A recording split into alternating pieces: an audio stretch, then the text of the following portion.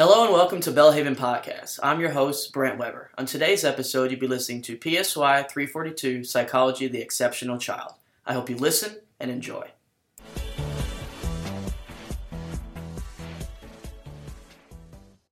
So we're on class 4, and this is session 5, and we've been looking at the different emotional and behavioral disorders.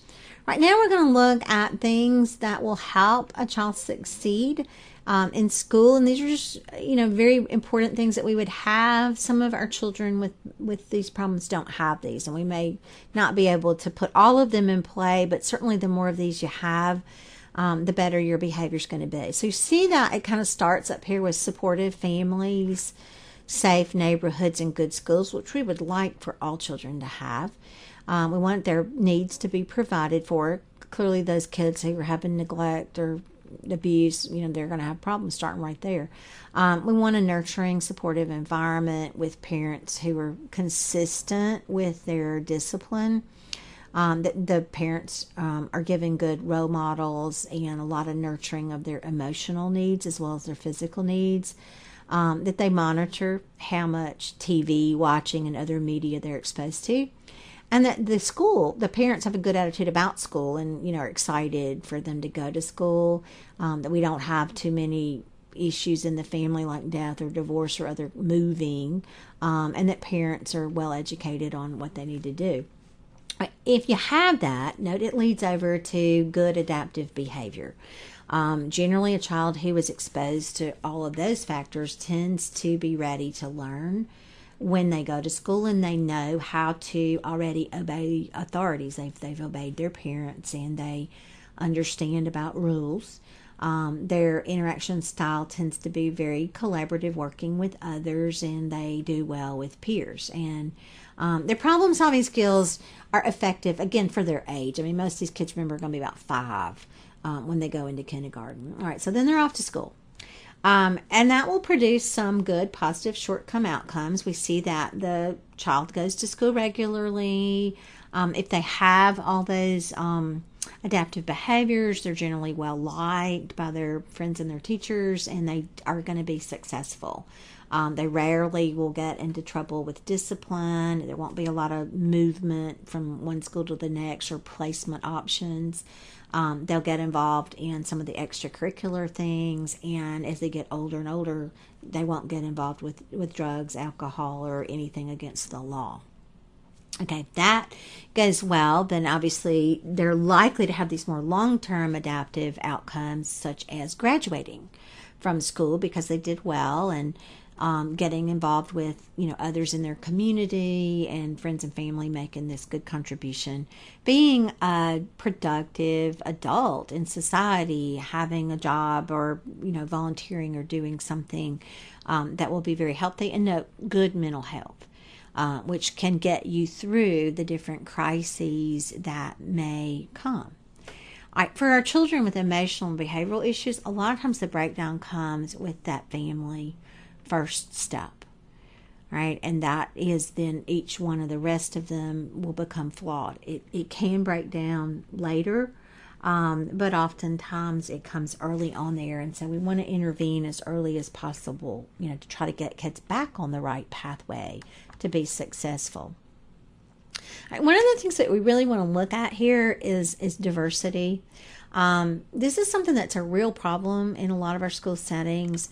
If you look at who's in the special ed programs for emotional and behavioral disorders, you're going to see a really high representation of African American males, way higher than the percentage of just African American males as they're represented in the population at large.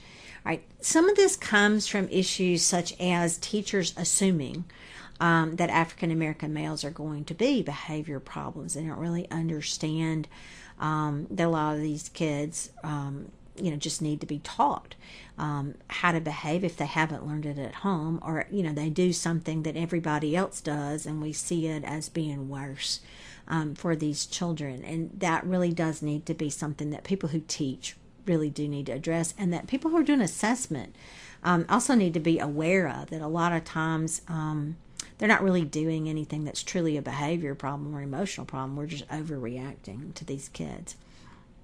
All right.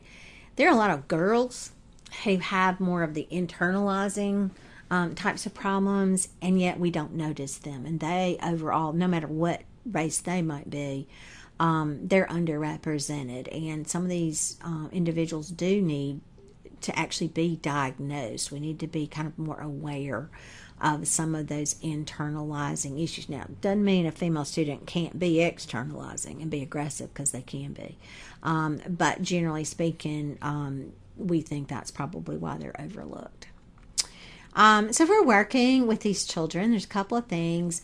Any kind of schedule, if you're in a classroom or just as you work, any schedule, you want to post that and let them know what is the structure for today, right? Put it somewhere very prominent where they will see it, and they will know that we're going to do this for 30 minutes and then we're going to move and we're going to do something else to keep them really on a schedule, and that helps being the antecedent to the correct behavior.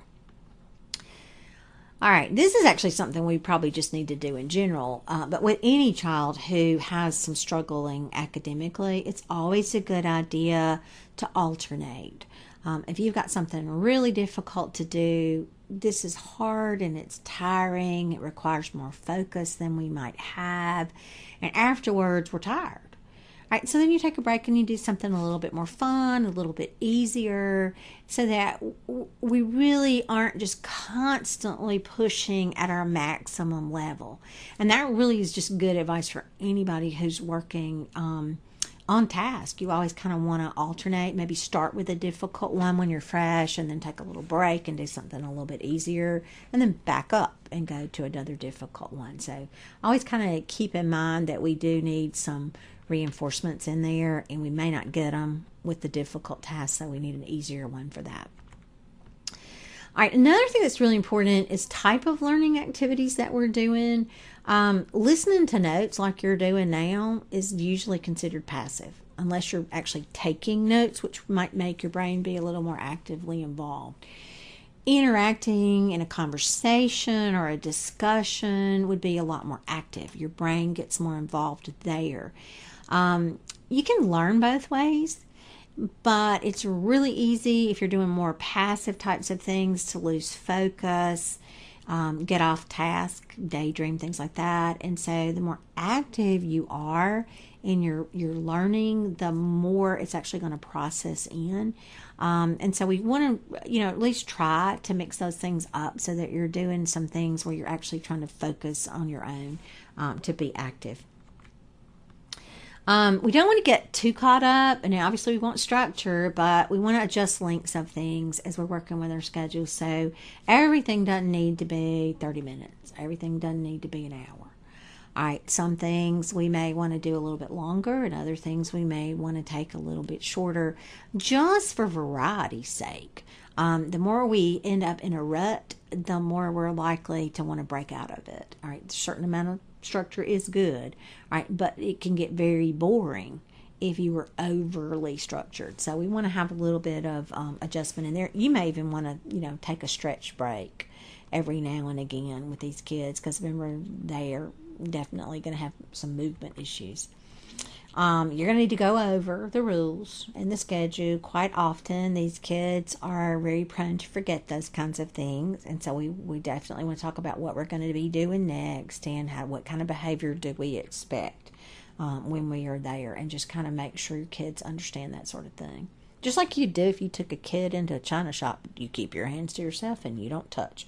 All right, that sort of thing. If there's a schedule change, this is really hard for these kids, and it's also going to be hard for your children who have autism spectrum disorder. You need to let them know this. All right, so if you got, you're in a school and there's a pep rally, because you got a big football game, and today we're doing a pep rally, and instead of being in the classroom and doing history, which is what we would normally do, say, we're all going to go down and we're going to have a pep rally.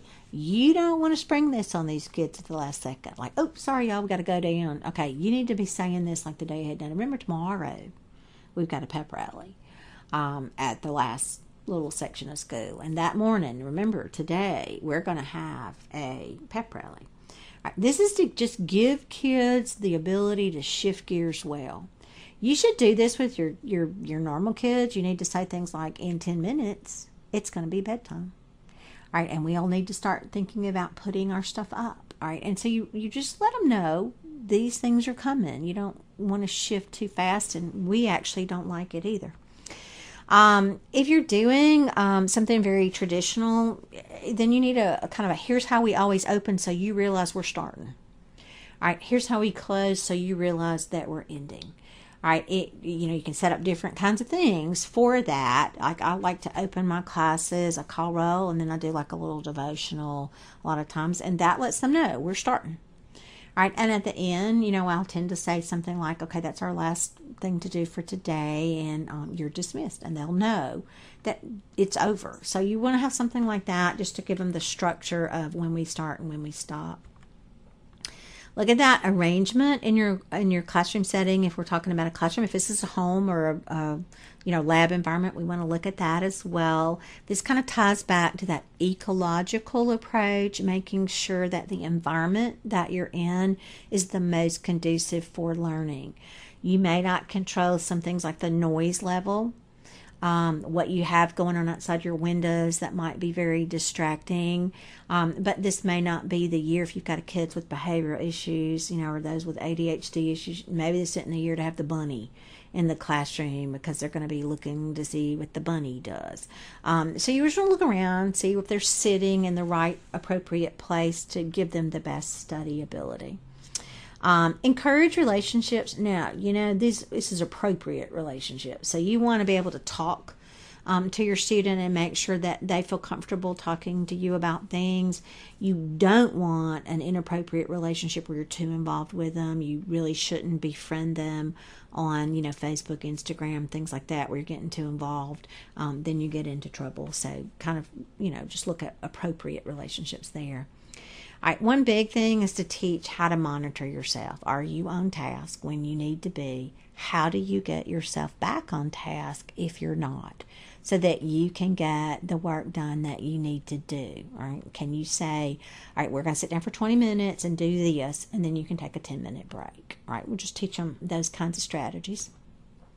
Some of our individuals are going to need to be taught how to be socially appropriate, just how to have a conversation with give and take, where they learn just the polite rules of society.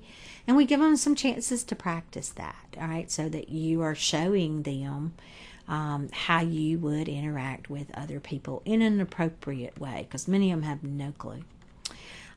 Every school should have in play some sort of crisis prevention program, how to manage issues if a child begins to lose it. We've had incidences across the country of school shootings. We've had aggression in schools where teachers have been harmed or other students have been harmed. And so there needs to be something in play when we're dealing with kids who might have these issues. There's always the chance. And obviously we hope it would never happen, but we do need to know what to do in case of that so that we would be able to take steps immediately.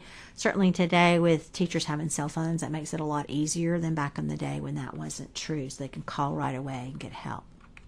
All right, our objectives in terms of education, first off, are going to be to keep misbehavior under control, so that this is not only causing this person issues, but distracts the entire class, all right, from doing what they need to do.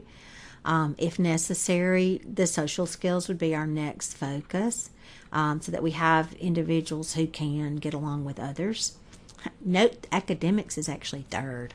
You normally would put that as first with your typical child, but they already know how to control misbehavior and have social skills, and we don't have to focus on that. These children got to get those first two under control before we can begin to go to the third one. And so we are going to have to shift our focus a little bit with these children. Obviously, we want to balance a little bit here, their behavioral control with some academic skills and with the social learning. We're going to try to do it all if we can, so that we've got the most productive use of our time. Generally, our settings trend towards inclusion with these children. When we look at where are they placed, we like to include them with our typical children. But some have really unique needs and may need a much more restrictive environment. Some are going to need a self-contained class, and a few are going to need an alternative school. Until they learn control of their behavior and emotions, it may be really hard to include them. But we try to teach that, and hopefully we will get to including them with our typical children at least soon enough. Again, we got to teach those social skills. If we do have to work on that and some of their control of behavior, we may need to be a little more restrictive, because that's hard to do those two things in your typical classroom. Also, we have to really think about discipline. This is a big consideration, and this is one reason a lot of children aren't diagnosed, quite frankly, because you really can't expel them if we can say they could have controlled their behavior. You got to learn to be able to put that functional behavior assessment in as part of the education. Sometimes we have to teach the teachers how to do this. School psychologists know how to do this. They've learned how to do this, but it's not really something teachers do, and it's a little harder for them because they've got, maybe 20 to 25 children. They're trying to see to all of them at one time. As a school psychologist comes in, they're just focusing on one. So it's easier, for them to be able to do it. But we want to teach them how to do this, and maybe we need to teach their parents a little bit about this in terms of managing consequences. We need to put into play some really positive supports for correct behavior, where we are going to make it easier for them, and there need to be these intervention programs. And this would be where you would be, after you've done your functional behavior assessment, the intervention plans are working on how to put in new consequences so that your behaviors will change. And so we may be doing like a modification program here. Sometimes kids work well with contracts. We can set up a behavioral contract, which literally is like any contract. You may have had one of these when you were starting to drive, where, your parents would sign, here's what I'm going to do. I'm going to, provide you car insurance, and maybe I'll pay for your gas, and you can use the car during these hours. And you sign, I won't text and drive. I won't drink and drive. I won't have more than, one person in the car with me at any time. And you all agree to the terms and you sign. That can be very useful with a student who has these issues, or a child, and you kind of set up, here's the behavior expectations for you, and here are the consequences we're going to put into play if you don't meet these things, and here are the consequences that we're going to put into play if you do meet these things, and those would, of course, be reinforcers. And those can work very nicely with children. When we transition, there are some programs out there available to help with our individuals who do have these issues. Often they're available in our standard public high school classes for our children to be able to kind of learn how to act in an adult environment. There are consultant teachers who come in who work with children on behavior management and provide some individualized work for them that would sort of mimic what it might be like for them if they are in a work environment. We may have to pull the kid out of the classroom to do this, depending on what they're needing to learn. And they may go to a resource room for a period or so a day, or a self-contained class for maybe 3 to 7 periods a day. The work study programs are really good, where they're kind of doing part of their work, go out and work on a job for part of their day, and the rest of the time they're dealing with their studies. There are also other school options sometimes that we may put them in to sort of begin to transition them. There's some private schools designed for children with these types of issues, and that's a pretty restrictive environment. A lot of schools in their district will have an alternative school where kids are going because they really have had behavior issues in their school. And there's a lot of residential schools where the kids actually go live away from their family. All right. We've got some children who are incarcerated in prisons, and they tend to be very neglected. We don't do much for them. And right now there really aren't that many services to try to rehab them and get them back out into the public. Any child who has an emotional behavioral disorder is going to have some problems with jobs because their academics are usually suffering, and they may not get a diploma. They may not actually graduate high school, and that obviously causes, problems with getting a job. Some folks have problems their whole life with their emotional issues, and if they've got bipolar, that's a long-term illness. Some are going to need other interventions just for externalizing perhaps anger issues that they may have. And so we may see that we need long-term intervention. So what you'll do next is, of course, your reading for this week, writing assignments, and discussion questions. And then you'll take your weekly quiz. References are, again, your textbook. We do have a couple slides from your older version of a textbook on here, so we wanted to list that as well. And that is the end of week 4.